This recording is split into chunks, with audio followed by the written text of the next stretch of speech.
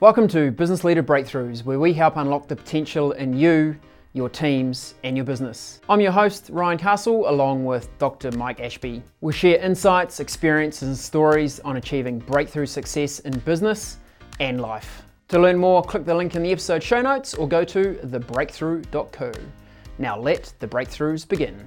Hey Mike, welcome to the podcast. Hey Ryan.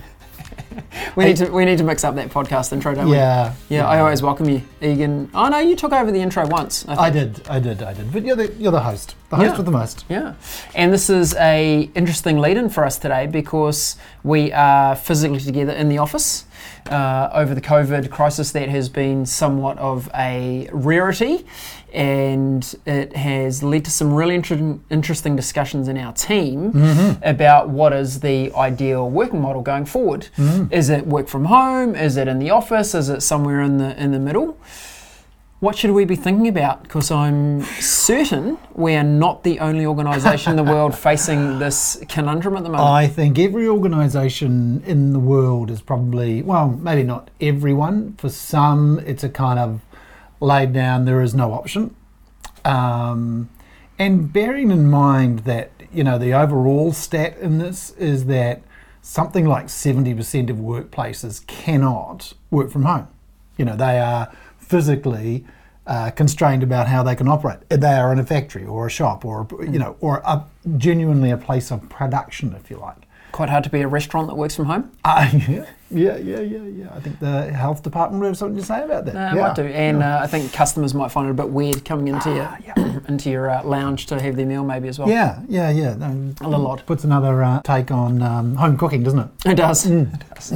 Actually, that is one of the things we have developed. Probably a whole bunch of people now have developed their kind of culinary skills. I can reel off 3 or 4 epic estupendo meals that were cooked over lockdown. So yeah. And interesting how marketing evolves and adapts to a market. I heard a radio ad this morning that was from a kitchen manufacturing company that said, clearly you've been spending a lot of time in your kitchen, you've fallen in love, but your old benchtop is terrible. Let us replace that for you. Nice. Adapting to the market. Yeah. So a lot of conversations about how to work, and at one level you get the kind of, and I read a lot of the McKinsey and the HBR stuff, and they're saying, the world has changed, you need to adapt. How do you kind of lock it in and stuff? Yeah, you've got that, and then as we've experienced coming back to the office, it's kind of, it's actually exactly the same. So it's a really difficult time to sort of sift out what is the pull of the familiar and inertia, the opportunity to kind of reimagine and re-engineer, and then what's going to be practical in the longer term.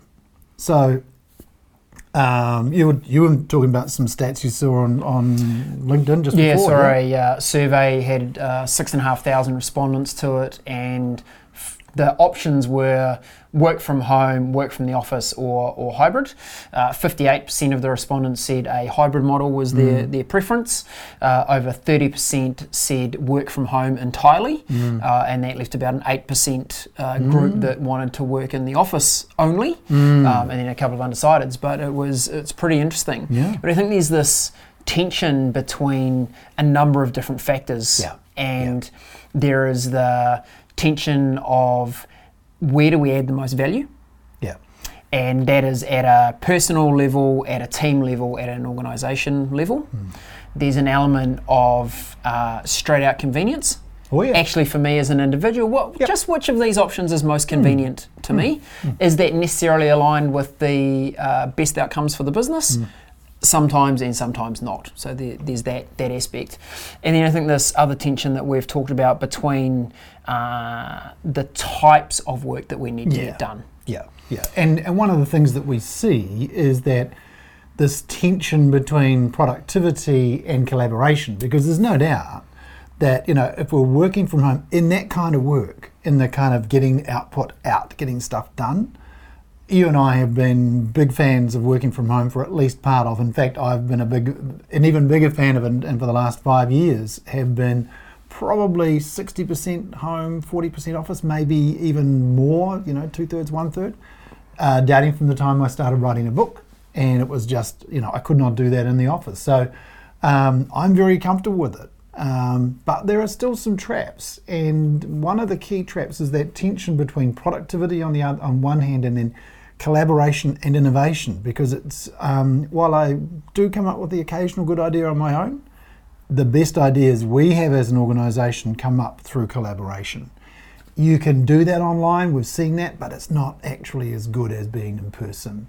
And one of the things I keep saying and keep thinking, and I've said it for years, in a high-tech world, high touch is everything.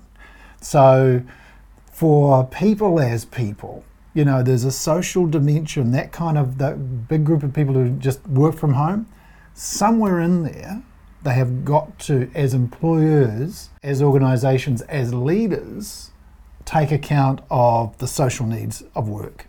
Because even for introverts like me, there are social needs there. It's really important that we interact as a team, and that I am kind of present with the other people in our little community. So, it'll be really interesting to see. I don't think anything that happens right now is going to be the way it stays. And a couple of other C words which are important. We talk about collaboration, and there's no doubt that when we're brainstorming and solving problems as a group, being in the same room is really, really helpful. But a couple of those other C's that are very important as well are culture. Yeah. And culture is not just about collaboration. Yeah. Culture is about that experience you have with others. Mm-hmm. Can you build culture remotely? You can, but I think it's hard. It's much, much harder. And the other one is just communication. Yeah. And I did one-on-ones with the team members today, and one of the discussions I had, we have someone who's now predominantly working from home, and the challenge for me is just those 5-minute conversations that happen at random. They weren't things that we had diarised as meetings or intentional catch-ups, but I really felt that we were struggling a little bit because we weren't having those 5-minute interactions in the office. So in extenuating circumstances with that particular team member, working from home is really a great option for her. But we have to find a way to make sure that we can cover that communication gap, which results when you just don't hear what are those people talking about over your shoulder? Yeah. And that's in the innovation world, it's called the face-to-face. It's the collision. You just run into people and they're working on something, or you catch them talking about something. And that's what innovation looks like. At its most basic, is just bringing two ideas together that weren't connected, but putting the pieces together. So that bit really suffers if you're working on your own. And it means that however you're doing it, you have to be very deliberate about your communication. And you and I have talked about, that staff member. And one of the things that we have to do is formalise our communication. And you and I had to do this during the lockdown. We had to make sure we had time every day for a quick phone call. So if we're not going to do it face to face, do it formally. This is the thing about it being a kind of a different normal. That has to become part of how we operate. Around the productivity is that what we observed with people over the span of the lockdown was actually productivity declined as the longer the lockdown went on. And it might have been around kind of sheer impatience with not being able to go anywhere. Tempers got frayed, particularly with the kids on site, on work site. It was hard to maintain the boundaries. I think boundaries... Impossible. Absolutely impossible. Yeah. When you've got kids ready. And look, I'm fortunate that my kids are 13 and 15, so they're pretty independent and they can get on with their online learning. But the challenge, I was talking to someone who said they felt like they now had 4 jobs. So they were doing their work job they were trying to do from home. They were the home chef because they did all the cooking. They were the cleaner, and they were also the teacher.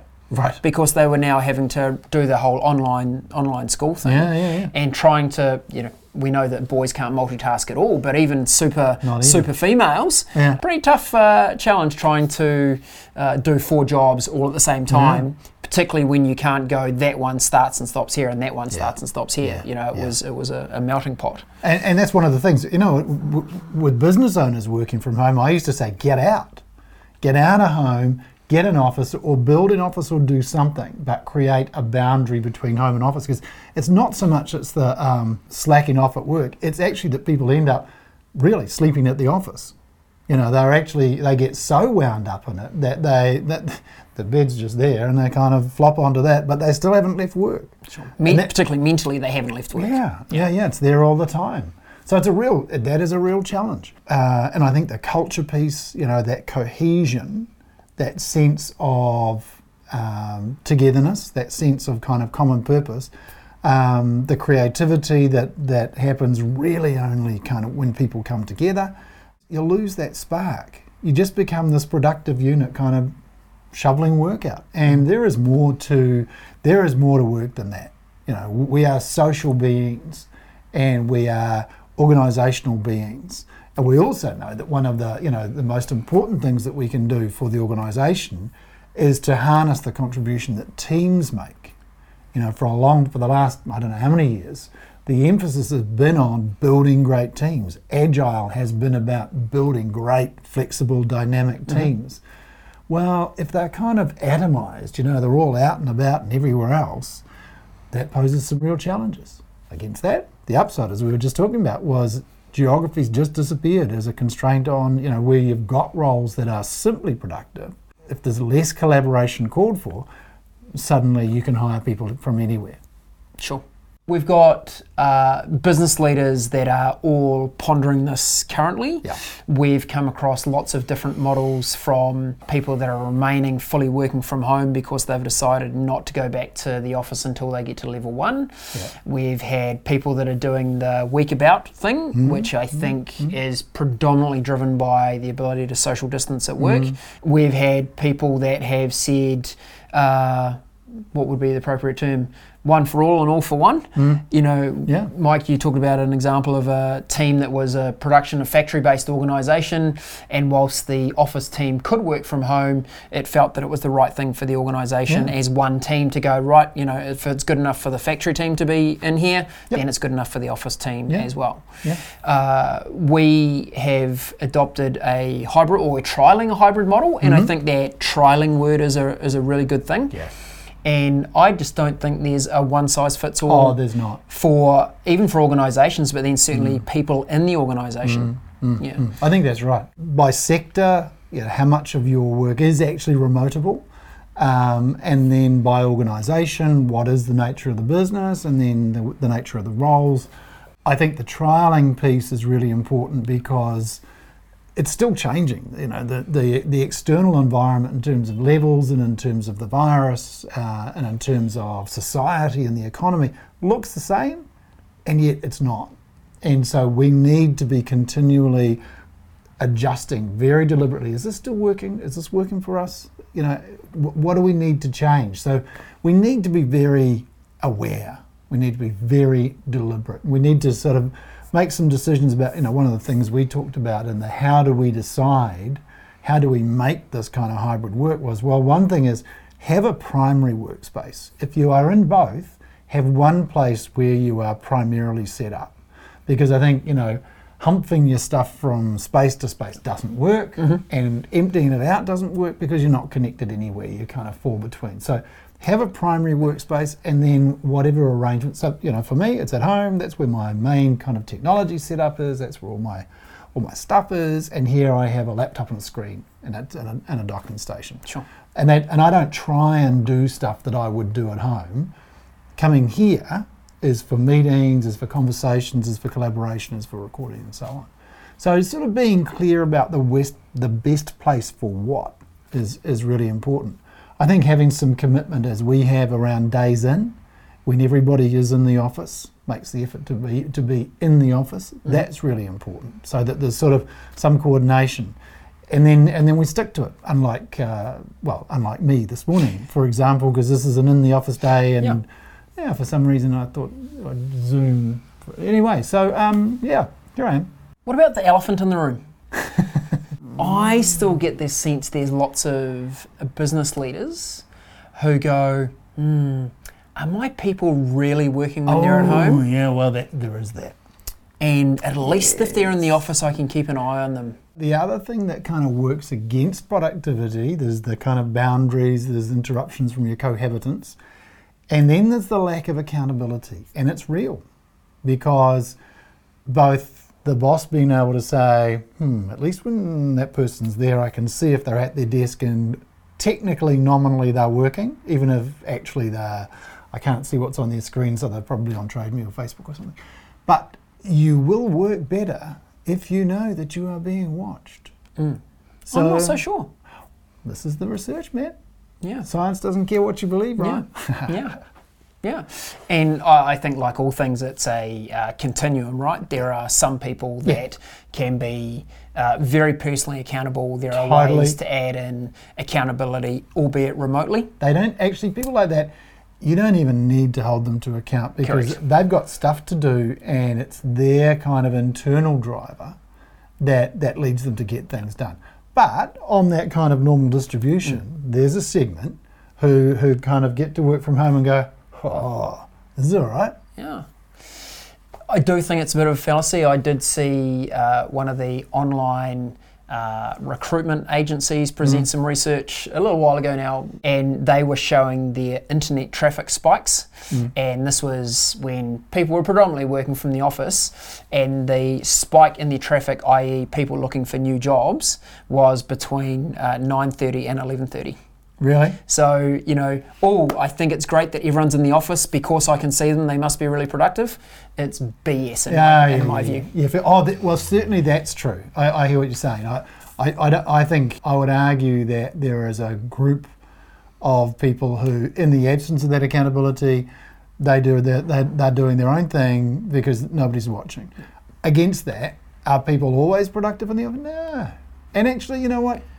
Research, if we play the science research card, Prudential, the 4-day week, they presented some findings from both Canadian and UK studies that said people were productive in the office somewhere between 2 and 3 hours a day. Yeah, that's right. And it's actually really hard to be productive all the time.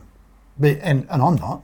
My guidance would be, as a leader, spend less time focused on time at the desk, more time focused on discussion around what's the value that we need to, what's the contribution is a great word that you use, Mike. What is the contribution that we need to make as a team this week, and what is your contribution to that as an overall team goal? How are you going to go about getting that done? If you focus on that bit, whether that takes someone 40 hours a week stuck at a desk or whether it takes them 18 hours because they've had clear thinking, focused, productive time, that's what's important in my view. And it's the work of a manager, and it is the real work of a manager, and it's a lot easier to not do the work and watch people and see if they're at the office and then go, well, that's a proxy for their productivity because they're here, they must be doing something. As opposed to doing the work of saying, I want this piece of work by this date. I estimate it's going to take this long, you tell me how long it's going to take, we'll have that conversation, but I want this by then. Now that requires you to think about what they're doing, the shape of it, the time of it, the effort involved, etc. The other priorities involved, what else is on the priorities, workload, etc. Actually manage that person, as opposed to just say, oh, they're in the office, so they must be working. So as you, as business leaders, as organisations and as individuals think about what is the right model going forward, the answer is no one thing, in my view. I think important elements of consideration are start discussions with contribution. How can we best contribute to what we need to achieve as individuals, as teams and as organisations? Make sure that we identify culture and productivity and communication impacts, and importantly, involve your team in the discussion. And we did that here. I'm going to be quite honest, it was a really challenging conversation and probably didn't flow how I'd hoped it would. No. I think what the team did appreciate, though, was that we had a conversation about it. And as organisations, as departments, as teams, have that discussion and be bold about those things of contribution. How will we communicate? If we choose that model, what are we likely to be offsetting about it? And try some stuff. If it doesn't work, you can always revert. You can try something else. You can try something new. The model that we're working with is Mondays and Wednesdays are the office days. It's when the expectation is that everyone from the team will be in the office, including all of us. We'll get the whip out later. Look, that said, Mike, I think a ability to adapt, because again, I think it does come to the individual. Yeah. Where we might go, actually, you're more valuable to the organisation spending that 3 hours at home. Hey, look, if we've got a collaboration meeting set, of course we want you to be here, but that might be something that evolves. But that's what we're starting out as a team, 2 days set as office days, other ones are flexible, and having discussions around contribution and value add, not time at the desk. In fact, I well remember times you told me to just go home. Stop being so annoying and distracting everyone and just go home. Yes. Yes. Yes. Good advice. Thanks for tuning in today, team. It's been a pleasure to have you join us on the podcast. If you've found ways of working that are both good or bad, or expectations that you had and didn't succeed or wildly exceeded expectations, we'd love to hear from you. Drop us a comment in the comments section, and some of the value here is when we share ideas and experiences, so we'd appreciate it if you did so. And I think on the point to wrap on is really the point that our great friend Britta Christiansen makes. Take care of the people first. And if you start with that, and then you work out people before tasks, and you work it out from there. If you start there, all of that other stuff will flow. Spot on. Cheers.